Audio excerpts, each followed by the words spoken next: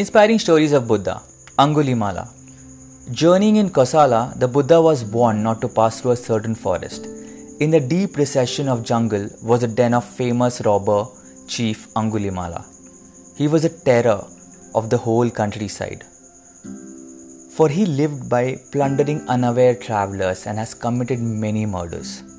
He feared no one, and from the very place of king, the cries of the victim has been heard many a times.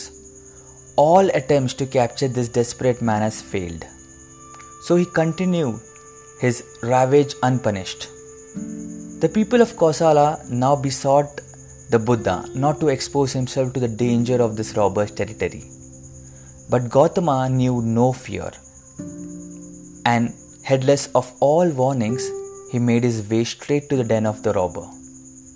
Angulimala, enraged at his boldness, determined to slay the intruder.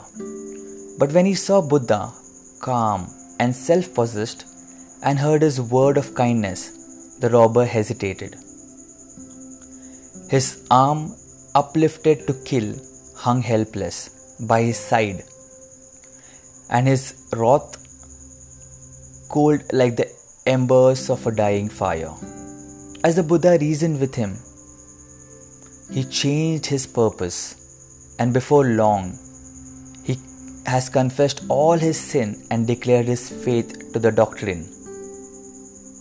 When the people saw the new discipline following his master, they were amazed and could scarcely believe that this was the same man who has been the terror of their land for so many years.